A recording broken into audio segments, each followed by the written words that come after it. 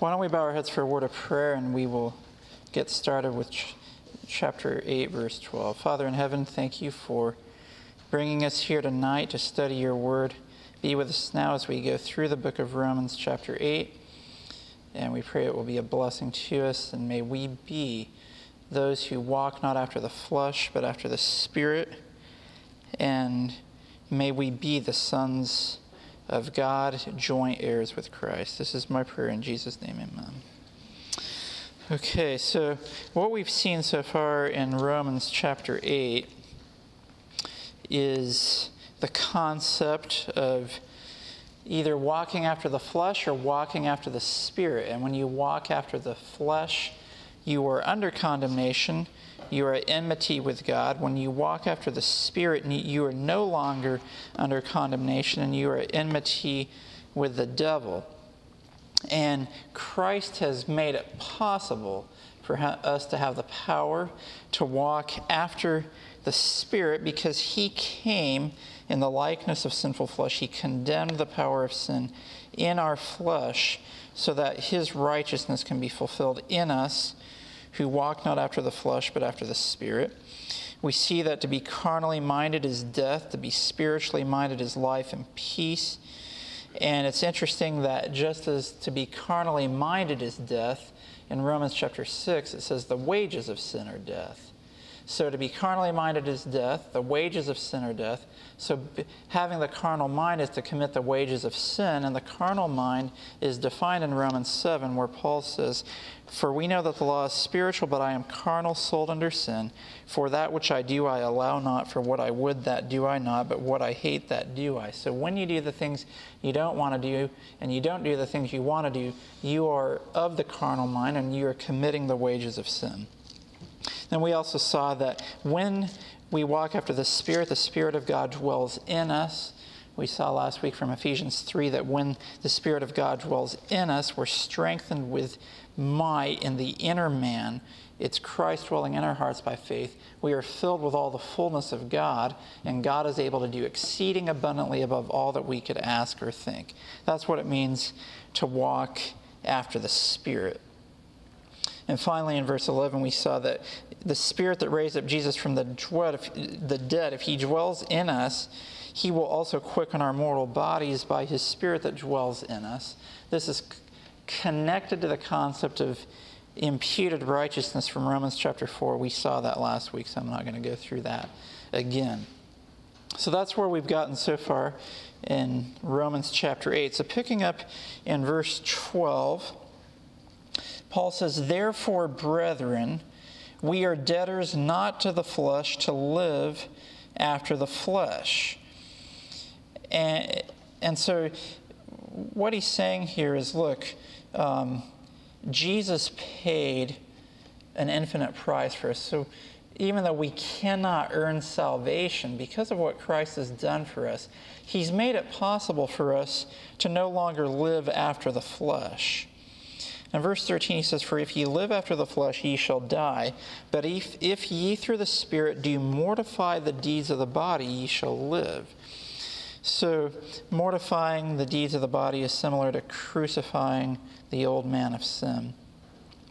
And in verse 14, "For as many as are led by the Spirit of God, they are the sons of God." So let's just diagram this out. So in verse 14 we have a definition of being sons of God. These are those who are led by the Spirit. So if you're led by the Spirit, you're the sons of God. Now, all of us want to be the sons and daughters of God, right? So how do we be sons of God? We're led by the Spirit. What does it mean to be led by the Spirit? It's the same thing as walking not after the flesh, but walking after the Spirit. What does it mean to walk after the Spirit? We studied that last week in Ephesians 3. The Spirit dwells in us,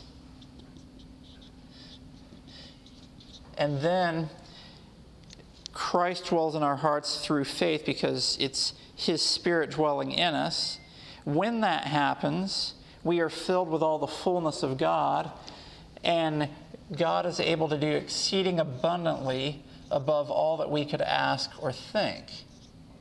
Now, it would only make sense that if God identifies us as his children, we would have the characteristics that he has. Does that make sense? Like father, like son. So if we're led by the Spirit, we're called the sons of God. When we are led by the Spirit, God's Spirit dwells in us. We're filled with all of the fullness of God. So if you're filled with all the fullness of God, you will be a representation of who God is here on this earth. So therefore, God calls us his sons. And that's what it means to walk not after the flesh, but after the Spirit. Continuing on in verse 15, for ye have not received the spirit of bondage again to fear, but ye have received the Spirit of adoption, whereby we cry, Abba, Father.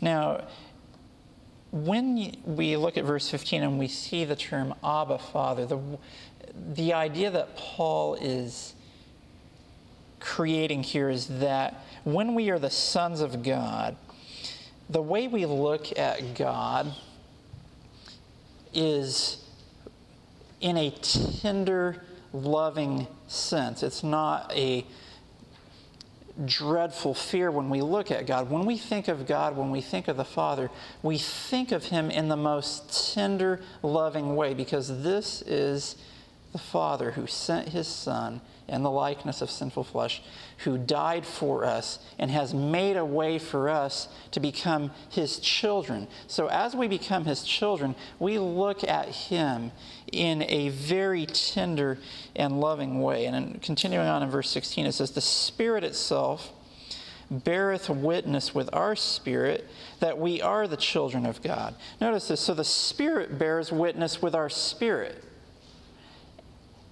So what the Spirit does, it looks at us and says, these people who are the children of God walk not after the flesh, but after the Spirit.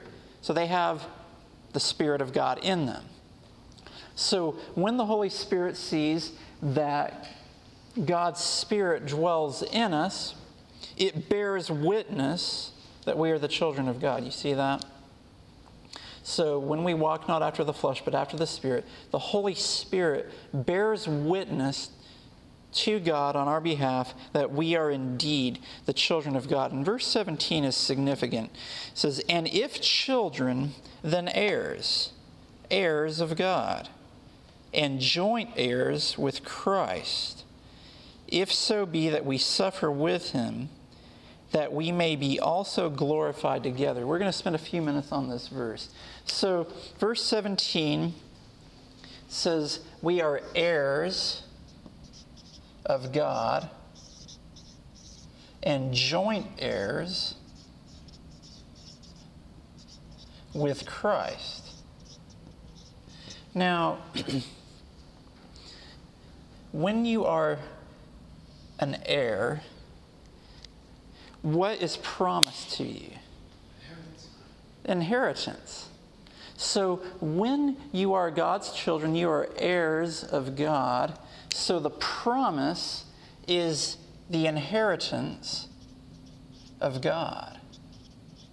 Now, how would you like to receive God's inheritance?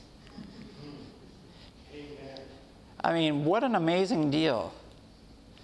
We've reached the point in Romans where we've gone from being by nature children of wrath and facing condemnation and the judgment to being heirs of God. Amen. That's the gospel. That's incredible. That we could go from walking after the flesh, doing the things we don't want to do, not doing the things we want to do, and because of those things, we're deserving of condemnation and wrath and the judgment. And yet the love of God says, because you're walking after the Spirit, you've accepted my Son's sacrifice, you're walking after the Spirit, not after the flesh, you're now heirs of God. And you may say, well, that's nice, I'm an heir of God, and, we're God's children. But Paul wants to make it very clear what level this inheritance is on. Who is our inheritance equal to according to Romans 8? It says we're joint heirs with Christ. That's incredible. That because of what Jesus did for us, we can now be joint heirs with Christ. And again, that's the power of the gospel. How is it possible to have such good news? So let's look at this here. So we're heirs with God. We're joint heirs with Christ. Now, it's interesting. It says, we are heirs of God and joint heirs with Christ. There's a condition, though. It says, if so be that we suffer with him, that we may be also glorified together. So Christ passes through an experience to receive this inheritance, and those who suffer with him will also be glorified together with him. 1 Peter 4:1, of course, comes to mind, talking about suffering together with Christ. And we've actually looked at this verse earlier in the study. But 1 Peter 4:1 says, "Forasmuch then as Christ hath suffered for us in the flesh, arm yourselves likewise with the same mind, for he that hath suffered in the flesh hath ceased from sin." So notice this. Christ is heir. We're joint heirs with him if we suffer with him. How did Christ suffer? He suffered in the flesh. So what do? Arm ourselves likewise with the same mind. What happens when we arm ourselves likewise with the same mind? We suffer with Christ in the flesh and we cease from sin. So it would be fair to say that if we are children and heirs with God and joint heirs with Christ, and if we suffer with him, that would also mean that we would have ceased from sinning. So to be children, to be joint heirs with God is no light statement. It actually means that, yes, we're walking after the flesh. We're walking after the Spirit, not after the flesh. And if you're walking after the Spirit, you're filled with all the fullness of God, and God is doing exceeding abundantly above all that you could ask or think. You're passing through the experience of suffering in the flesh, but you're walking after the Spirit, and through that, we have ceased from sinning. It makes us heirs of God, joint heirs with Christ. Now, just to point out this concept of being joint heirs with Christ, being sons of God, being children of God, in Hebrews 1, this concept is pointed out, and we've done this in our Hebrews class. But in Hebrews chapter 1, verses 5 and 6, it says, "For unto which of the angels said he at any time, Thou art my son, this day have I begotten thee, and again I will be to him a father, and he shall be to me a son." Verse 6, "And again, when he bringeth in the first begotten into the world, he saith, And let all the angels of God worship him." What's interesting is earlier in chapter 1, it talks about how the Son has been appointed heir of all things. So the Son, who is Christ, is the heir of all things, and yet in Romans 8, we become joint heirs with Christ. Christ, in John chapter 3, is the only begotten, but in Hebrews 1, he is the first begotten. And in Hebrews 2, it talks about how the captain of our salvation will bring many sons unto glory. So Christ, who is the heir of all things, because he came to this earth, he died on the cross, goes from being the only begotten to being the first begotten.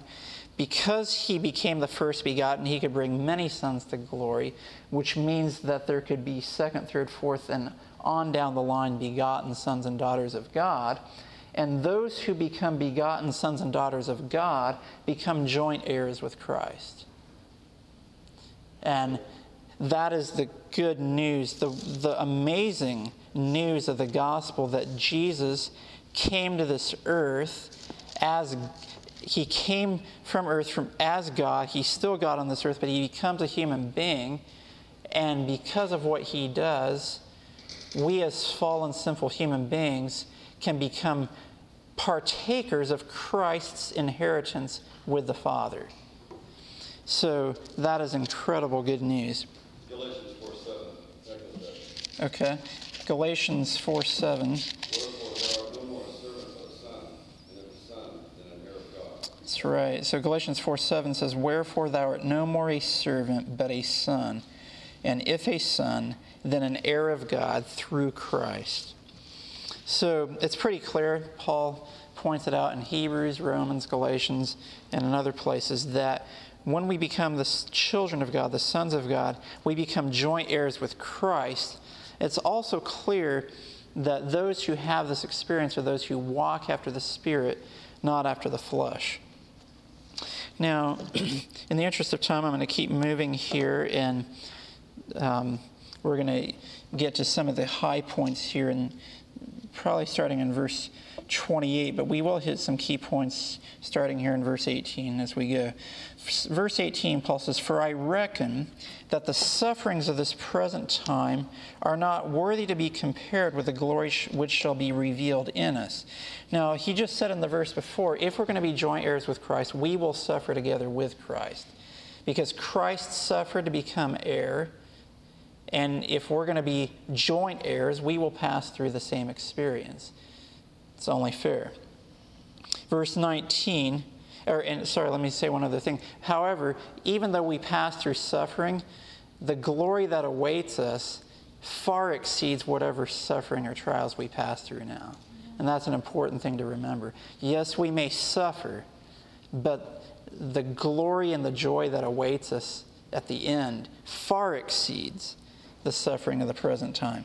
Verse 19, for the earnest expectation of the creature, it says that in the King James, it would be accurate to translate that creation. So the earnest expectation of the creation waiteth for the manifestation of the sons of God.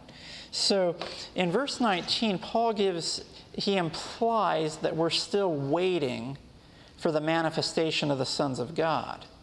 Who are the sons of God? The sons of God are those who are led by His Spirit. What happens when you're led by the Spirit? According to Ephesians 3:16 through 21, God's Spirit dwells in us. We are filled with all the fullness of God, and God does exceeding abundantly above all that we could ask or think. And so, after we have that experience, we are heirs with God, joint heirs with Christ. And Paul is saying that creation is waiting for this manifestation. So when you look at Romans, it becomes pretty clear. Romans chapter 6 talks about being dead to sin and being servants to God. The servants to God are the 144,000 in Revelation 7. There's other illustrations. Romans 7 talks about being married to Christ and the old man being crucified. We should be married to another, even to him who was raised from the dead. And that connects to Ephesians 5, where the church and Christ are one flesh, which is the mystery of God, which the Second Advent movement was raised up to fulfill. And then we get to Romans chapter 8, and we see that there will be a group of people who walk not after the flesh, which is the Romans 7 experience, being carnal, sold under sin, doing the things you don't want to do, not doing the things you want to do, and seeing that being carnally minded is enmity with God and it is death. And yet there will be a group of people who walk after the Spirit, who therefore will be the sons of God, heirs of God, joint heirs with Christ, and these people have the experience of being filled with all the fullness of God, and creation is waiting for that manifestation. It's the manifestation of God's people in the Second Advent movement especially. Verse 20, for the creation was made subject to vanity, not willingly, but by reason of him who hath subjected the same in hope. Verse 21, because the creation itself also shall be delivered from the bondage of corruption into the glorious liberty of the children of God. So notice, sin had an effect on creation. And it's sort of an unspoken thing. I mean, the creation the rocks and the mountains don't literally cry out, but it's implied here that it will be a great day when the effects of sin are removed from creation. Amen. And that will happen when we have the manifestation of a group of people who walk not after the flesh, but after the Spirit. Verse 22, for we know that the whole creation groaneth and travaileth in pain together until now. And not only they, but ourselves also, which have the first fruits of the Spirit, even we ourselves groan within ourselves, waiting for the adoption, to wit, the redemption of our body. Now it's interesting, verse 23, Paul says, not only they, which is creation, but ourselves also, which have the first fruits of the Spirit. It's interesting that Paul would use the term first fruits of the Spirit. Is there another place in the Bible that describes first fruits? Revelation 14, 144,000 are the first fruits unto God and to the Lamb. And yet, those who will compose the 144,000 as first fruits will pass through the experience of suffering, and they will look forward to the experience of a new body. Because even though we walk after the Spirit in this life, we still have the effects of sin all around us, and we have the flesh to contend with. Verse 24, for we are saved by hope, but hope that is seen is not hope. For what a man seeth, why doth he yet hope for it? So clearly what we are waiting for, we have not yet seen. We still hope for it. Verse 25, but if we hope for that we see not, then do we with patience wait for it. And there's the word patience. We've seen that word a few times. We think of Hebrews 12, but we also think of Revelation 14, verse 12. Here's the patience of the saints. Here are they that keep the commandments of God and the faith of Jesus. So those who are hoping for the end, something that has not yet been seen, while we are saved by hoping and waiting for something that we have not yet seen, we wait for it with patience. And that's a characteristic of God's last day people. So it's interesting how you can see the characteristics of the 144,000 just popping out all over the book of Romans, especially here in chapter 8. And that all of creation is waiting for this people. So starting in verse 26, this is where things get pretty interesting. Verse 26 says, likewise, the Spirit also helpeth our infirmities, for we know not what we should pray for as we ought. But the Spirit itself maketh intercession for us with groanings which cannot be uttered. So here, as a group of human beings, we are born with a fallen human nature, and we have to contend with the flesh, and we have infirmities because of that. And so the Spirit helps us with those infirmities, because if we by faith believe in the power of God, then it is up to God to use His power to help us with whatever infirmities we may have. So we pray, we ask God for help. We know that we have the flesh to contend with. We don't want to walk after the flesh anymore. We want to walk after the Spirit. And so the Spirit helps us with our infirmities. What happens when the Spirit helps us with our infirmities? The Spirit of God comes in. He dwells in us. We're filled with all the fullness of God. And God does exceedingly abundantly above all that we could ask or think. We may think there's no way that I can overcome this sin or this infirmity or that infirmity. But if God comes into us through His Spirit, and if we by faith believe in the power of His Spirit, then there's nothing too powerful that God can't help us with. So the Spirit helps us with our infirmities. And sometimes we don't know how to pray for the help that we need, so the Holy Spirit helps us. He makes intercession for us with groanings which cannot be uttered. Verse 27, and He that searcheth the hearts knoweth what is the mind of the Spirit, because He maketh intercession for the saints according to the will of God. And here's the word saints. So we've seen the word patience a few verses earlier. Now we see the word saints. So these ideas keep coming back up. But notice verse 28. It says, we know that all things work together for good to them that love God, to them who are the called according to his purpose. Now, based on what we've been studying in Romans chapter 8 so far, who do you think Paul is describing when he says, those that love God and those who are called according to his purpose? These are the sons of God, or the children of God.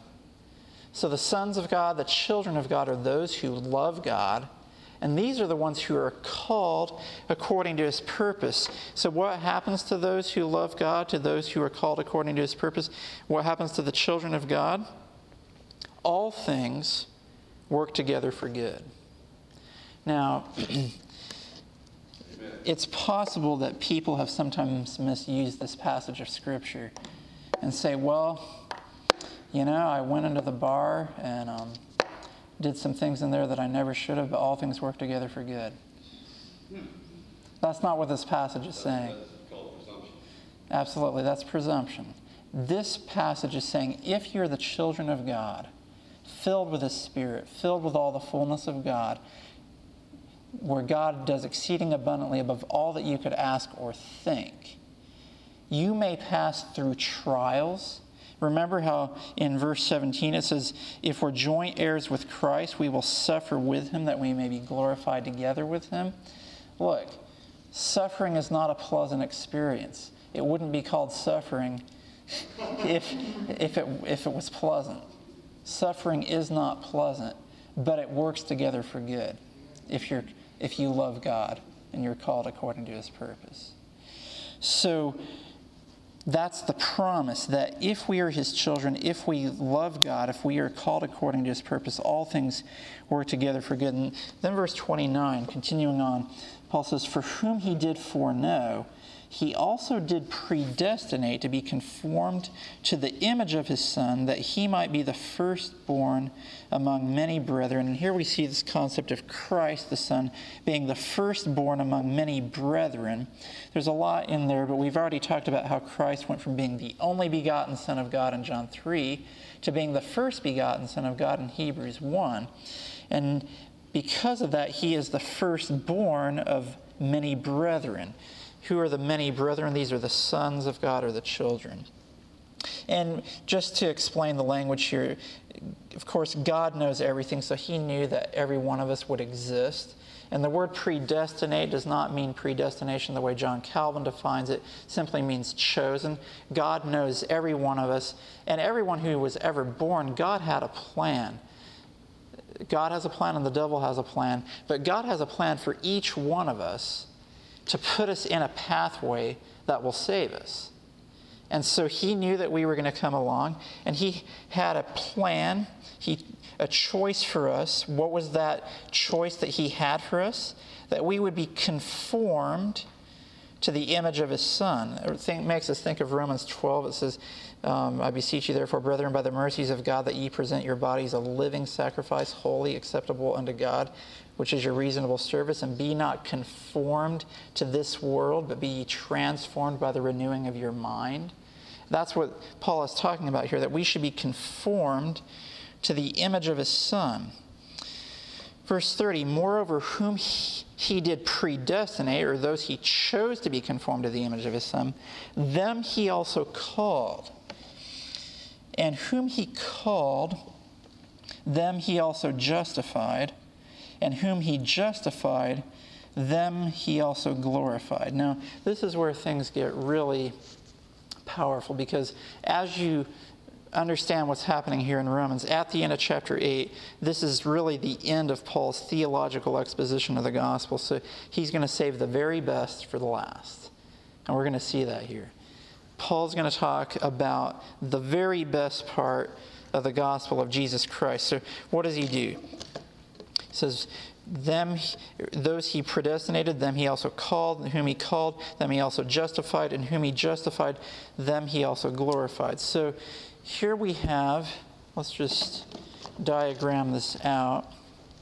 In verse 30, so God has chosen before we were ever born. He had a plan for us to be conformed to the image of His Son. And those whom he did predestinate, them he also called. And to be called, we think of the passage that says, "Come out from among them and be ye separate, saith the Lord." So when God calls us, it's not, this is his plan. His plan is for us to be conformed to the image of his Son. But he has to call us or we won't know. So he calls us to come out from among the world and be separate, touch not the unclean. So we're called. And those who are called, as God continues his work, as we see his plan for us, we are justified. Now, Paul has already explained in Romans what it means to be justified. The experience of Abraham in Romans 4, Abraham was fully persuaded that what God promised he was able also to perform, and therefore it was imputed to him for righteousness. So Abraham believed in God as creator, the creative power to take something that is dead and bring new life. We also see in Romans chapter 6, it talks about how we can be raised to walk up in newness of life. And then in Romans chapter 6, verses 6 and 7, it talks about our old man is crucified with Christ, that the body of sin might be destroyed, that henceforth we should not serve sin. And in verse 7 it says, "For he that is dead is freed from sin." And of course we've said this many times, the marginal reading for freed from sin is justified. So in order to be justified, you must be dead to sin or crucified with Christ. And of course Ellen White says in First Selected Messages, page 366, and Faith and Works, page 100, God requires the entire surrender of the heart before justification can take place. So what are we saying here? God has chosen us to follow him, but he's also called us, and those whom he has called, he's justified, and whom he's justified, them he's also glorified. Now, let's think about this for a minute here. Have we been glorified? No, that's a future experience.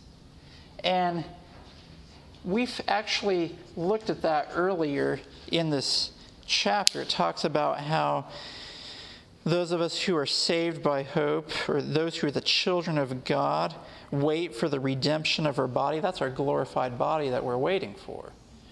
So, who then, or according to Romans 8, verse 30, what would be the experience of the children of God that we've been studying about? So the children of God, they are not walking after the flesh, but they're walking after the Spirit.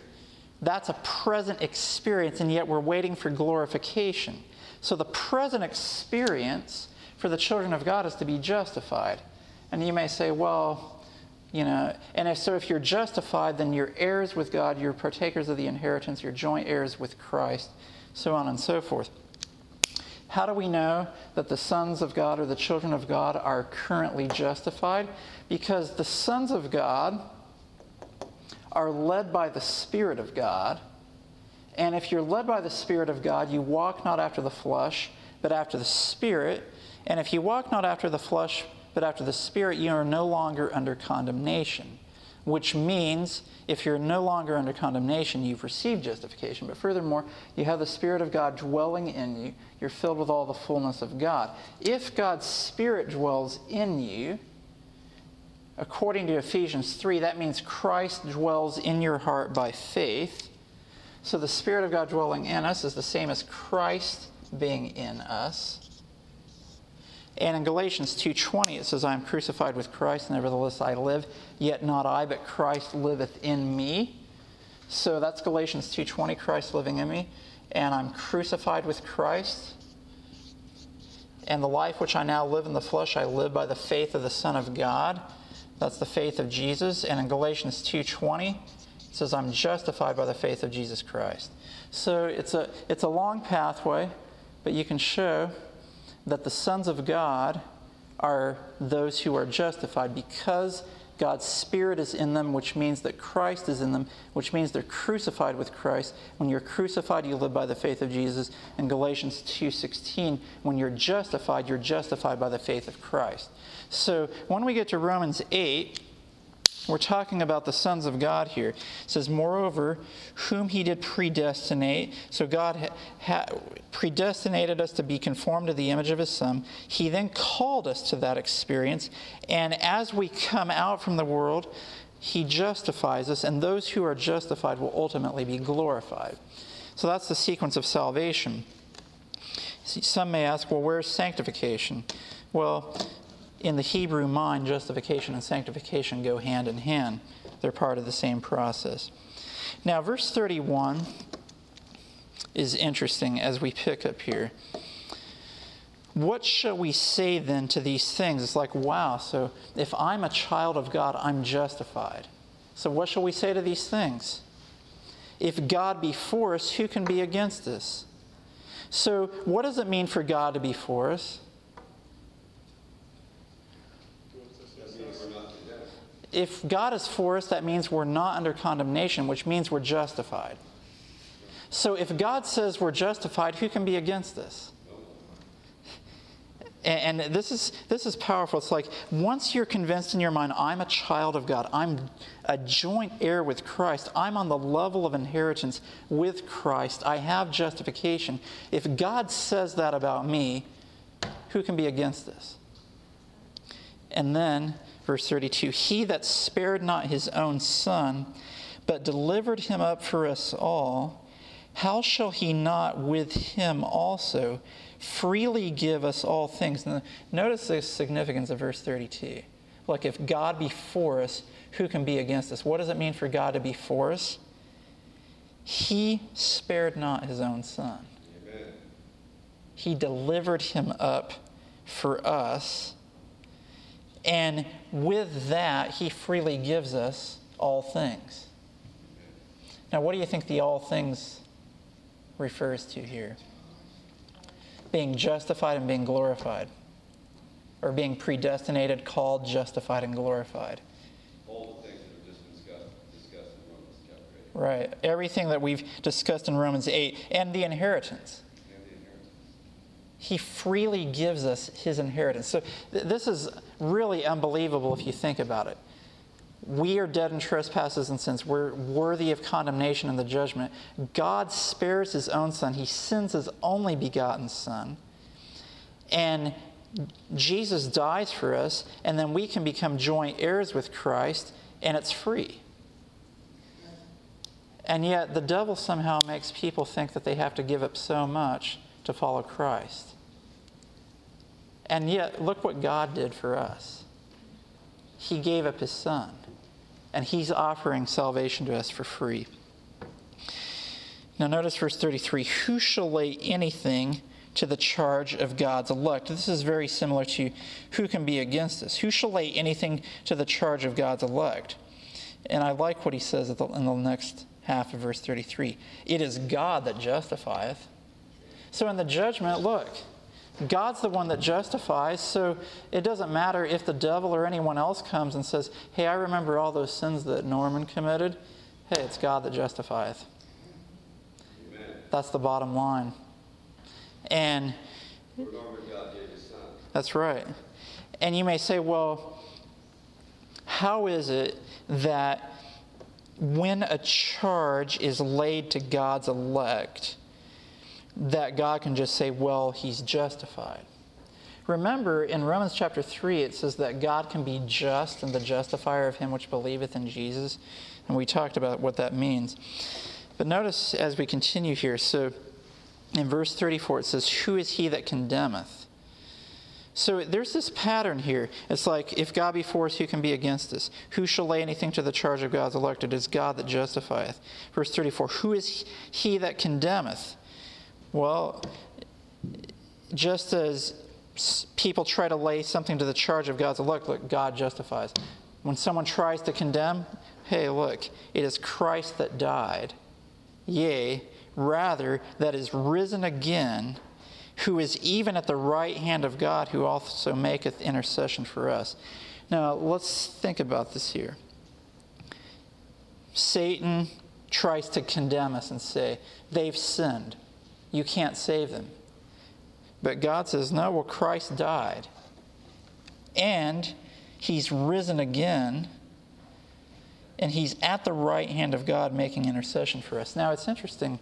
In Romans 4:25, it says, Christ was delivered for our offenses and was raised again for our justification. So Christ died and he's risen again. He's raised again for our justification. Where is he at? He's at the right hand of God making intercession for us. Now we need to break this down a little bit. So Christ died.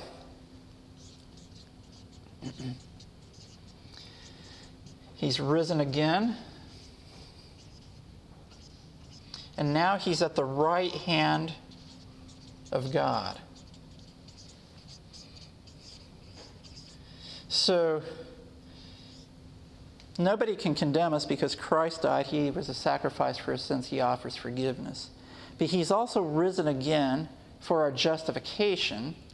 And he's seated at the right hand of God, making intercession for us.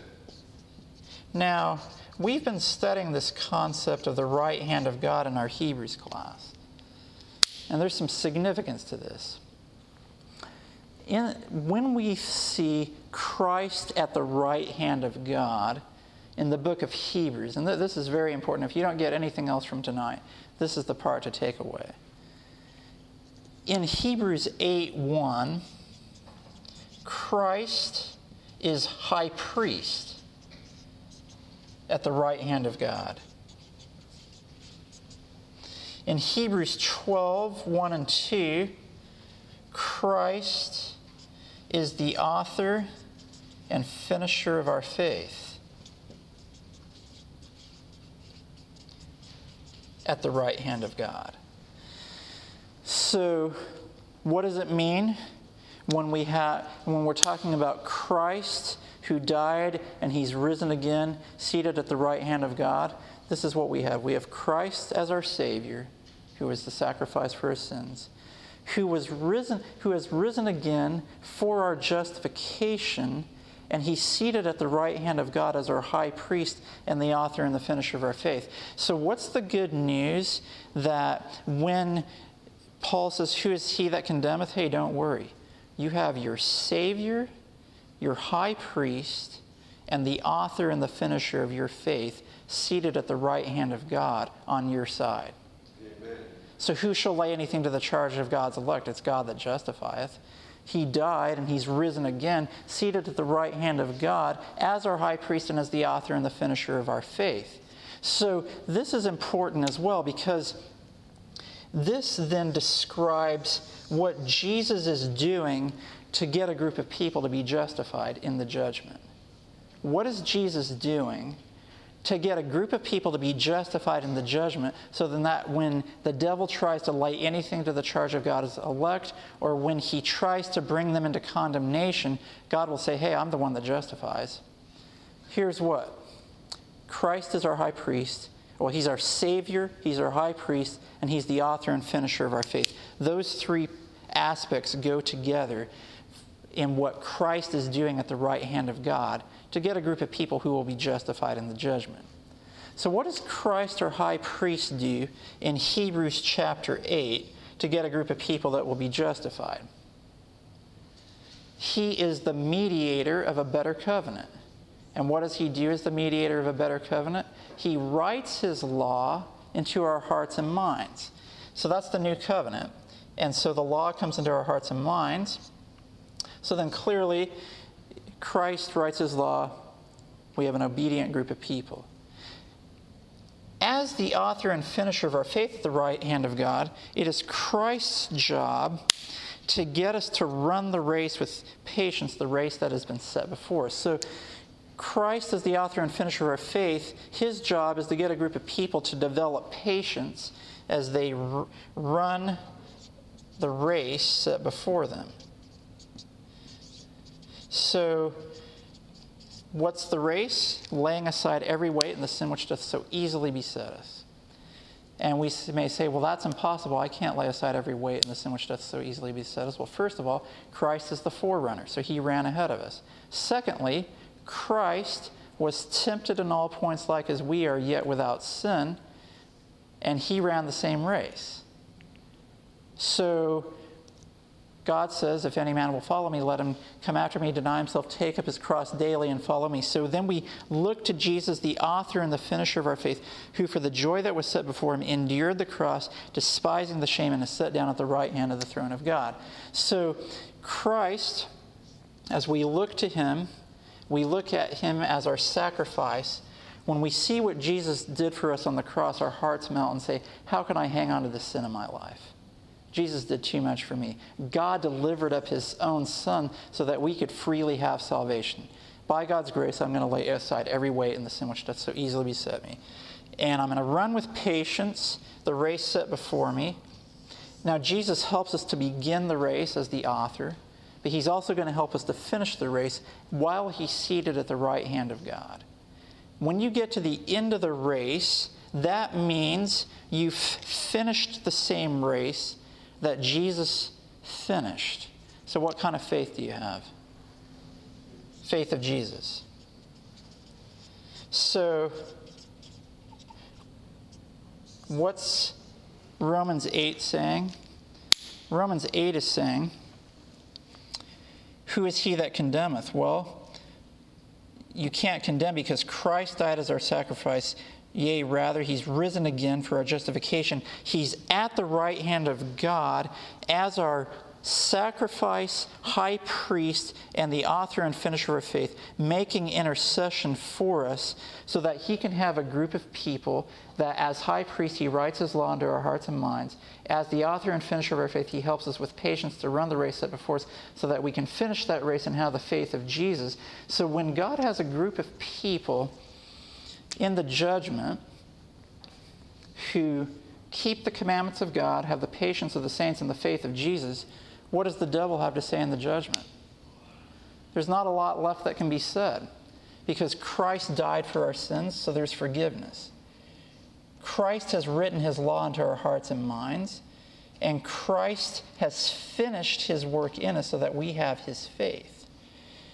So in the judgment, there's no condemnation. Amen. And that's what it means when Paul says, there is therefore now no condemnation to them which are in Christ Jesus, who walk not after the flesh, but after the Spirit. That's Romans 8:1. So who is he that condemneth? Hey, you can't, because these people walk not after the flesh, but after the Spirit. It is Christ that died, yea, rather that is risen again, who is even at the right hand of God, who also maketh intercession for us. Now, notice verse 35. Who shall separate us from the love of Christ? What's the love of Christ?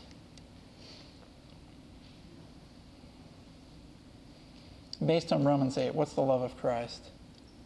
The Father will give his Son. We see it throughout Romans 8. Obviously, it's that God spared not his own Son, that Christ came and died for us. But look, it's that Christ died and that he's risen again, and that he's making intercession for us at the right hand of God. Why is that loving? Because Christ is, as our high priest and as author and finisher of our faith, doing a work that will cause us to be justified in the judgment. So when any charge is laid to the elect, God justifies.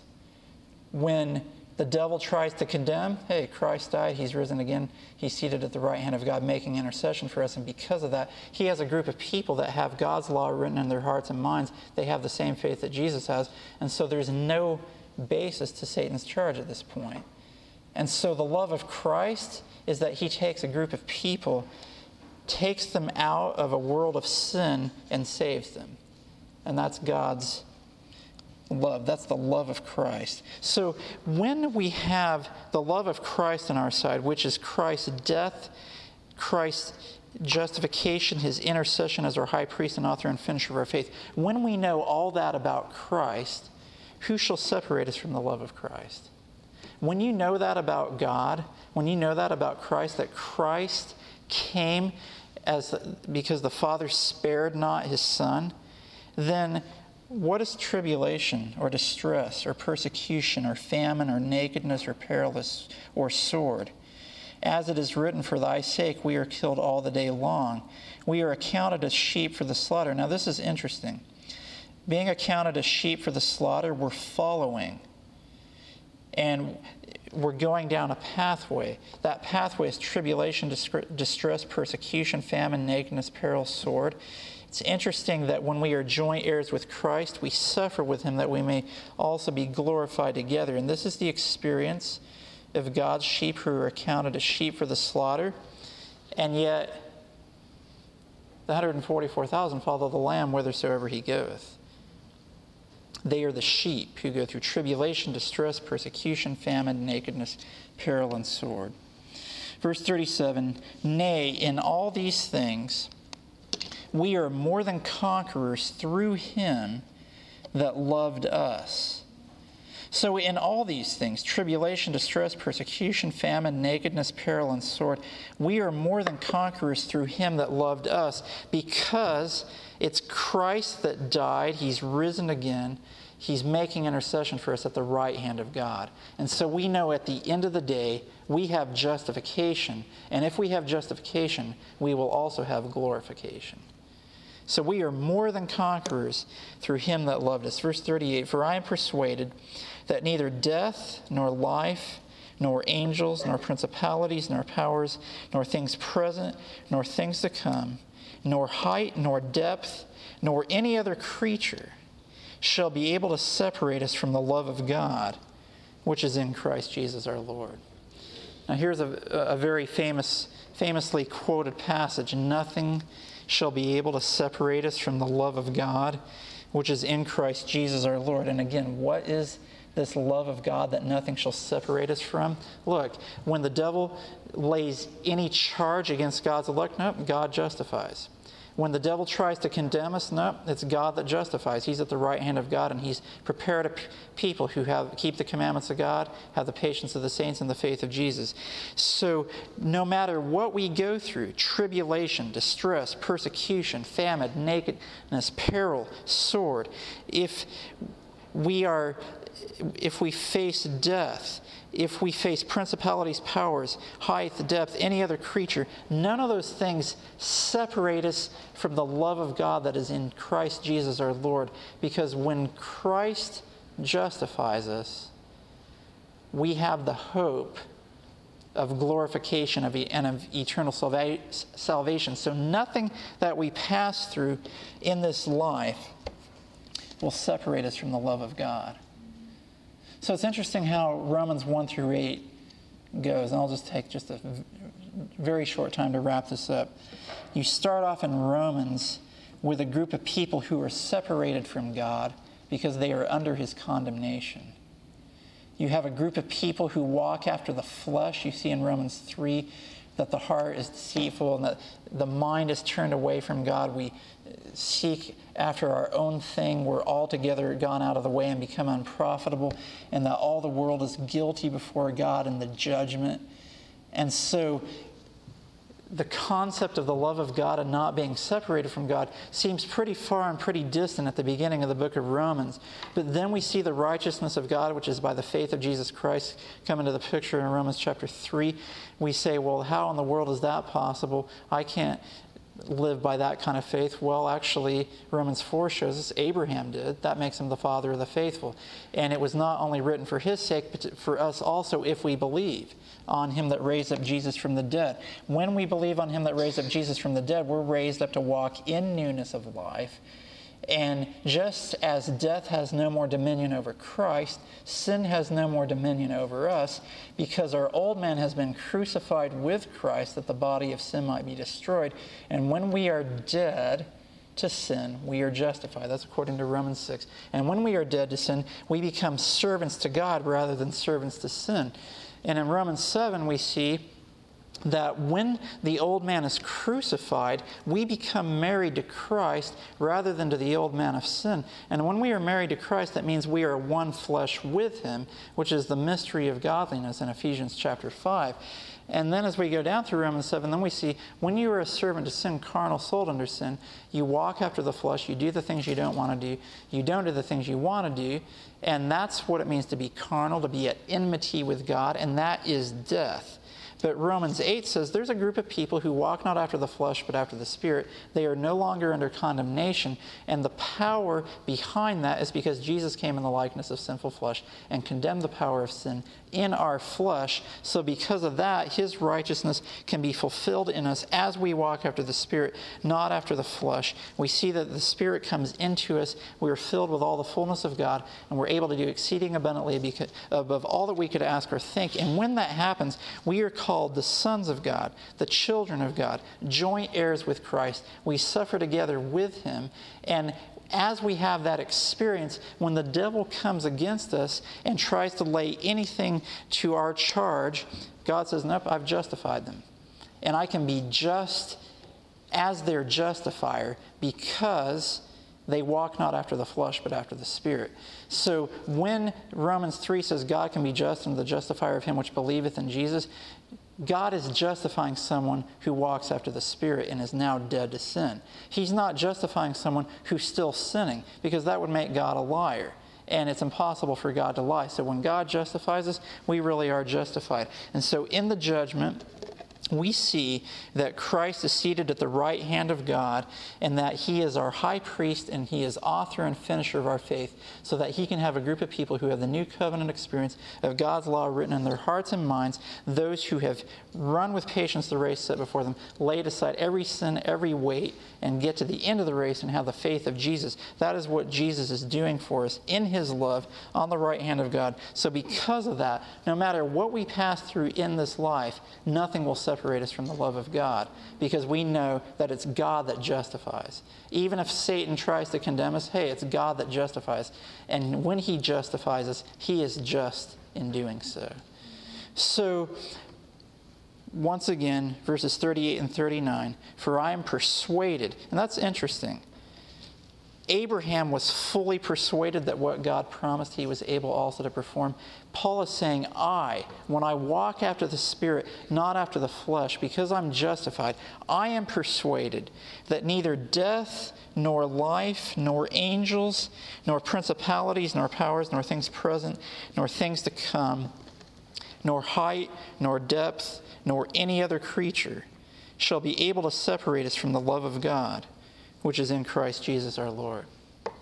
So I pray that every one of us here will know what it is to have that experience. To know that we cannot be separated. That because of what Christ has done for us, we can have justification, we can have salvation, and we can be a representation of what God wants us to be to this world, so that Jesus can come back very soon.